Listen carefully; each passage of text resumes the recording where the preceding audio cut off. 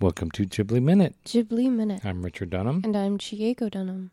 Ghibli Minute is the podcast where we talk about Studio Ghibli movies 1 minute at a time. Minute by minute. Or minute by minute is another way to say that. Today we're talking about Grave of the Fireflies, minute 83, which starts with Setsuko sewing, and it ends with a shot of Setsuko's possessions, her last effects, personal effects. Yes. So this is this opening little shot here of her pricking her finger. Yeah. I've always had I had a reaction to that, which every time I watch this, I have the same reaction, and I have a reaction to my reaction. It's a reaction on a reaction. Yeah. On a reaction. It's just a reaction on a reaction. Don't go weird on it. It's not Okay. that complicated. It's just complicated. But I see the blood welling up from her finger, and I think, oh, at least she's healthy enough to have Oh my blood. gosh. Right? I view that as a good sign that Oh she my can God. actually produce blood when she's pricked. Like she's not completely drained. That is not my reaction. And then I realize that's kind of a weird thought. I'm like, oh, that's a weird thing to think. My thought process when I see her prick her finger is, ow, I've done that before. I know how that feels. I mean, she does have blush on her cheeks, so at this point... So she's still healthy. With her little cheeks. Her cheeks are still like chubby. She's got blood in her cheeks. And she's got blood in her finger. That's what I'm saying. Okay. Healthy, delicious blood.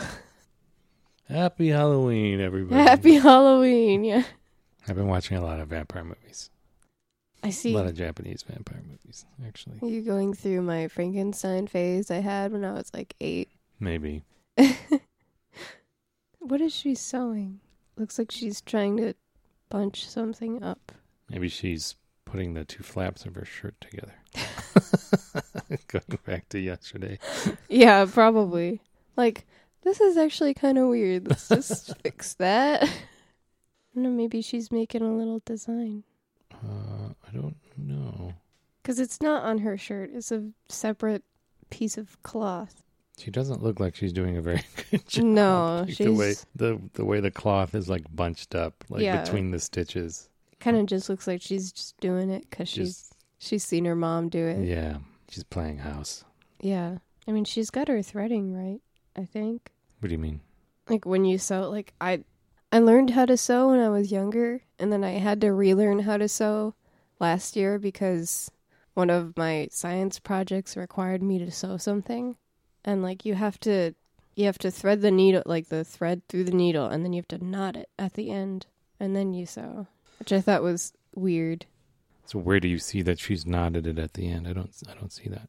So I was incorrect. She did it wrong. Okay. She's got she's got enough of a slack or at the end there. Hopefully it won't slip through the needle. Hopefully, yeah. I would cry if that happened to me. And then we get a small, pretty short shot, but which I think is, when you think about it, it's maybe one of the most heartbreaking things in this whole sequence. It's so sad. She's playing rock, paper, scissors.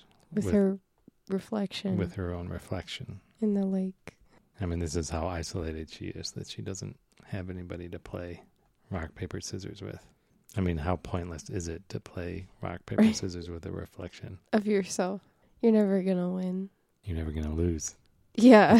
It's pointless. That's how pointless it is.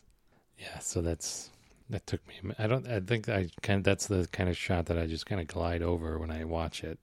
But then when I'm seeing minute by minute, I'm like, ooh, that hit me a little bit more. It's just kind of like how much of her life was spent waiting for Seita to come back home. Yeah. And then she's playing hopscotch, more games by herself. She doesn't even have it laid out. She's just kind of skipping. 1, 1, 1, 1, 2. Yeah. And then we cut to Seita on top of a hill. And it's not immediately clear what he's doing. Yeah, or where he is. Yeah.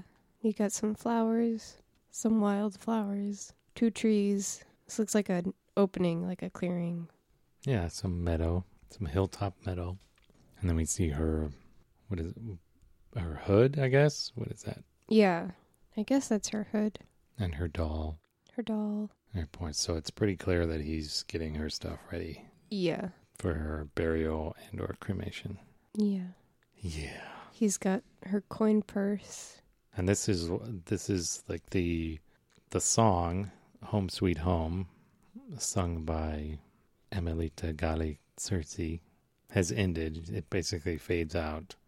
I think when she's playing hopscotch, right? And then some other just kind of symphonic or orchestral. Sad violin. Yeah, just soundtrack music comes back as we start to watch Zeta prepare the stuff.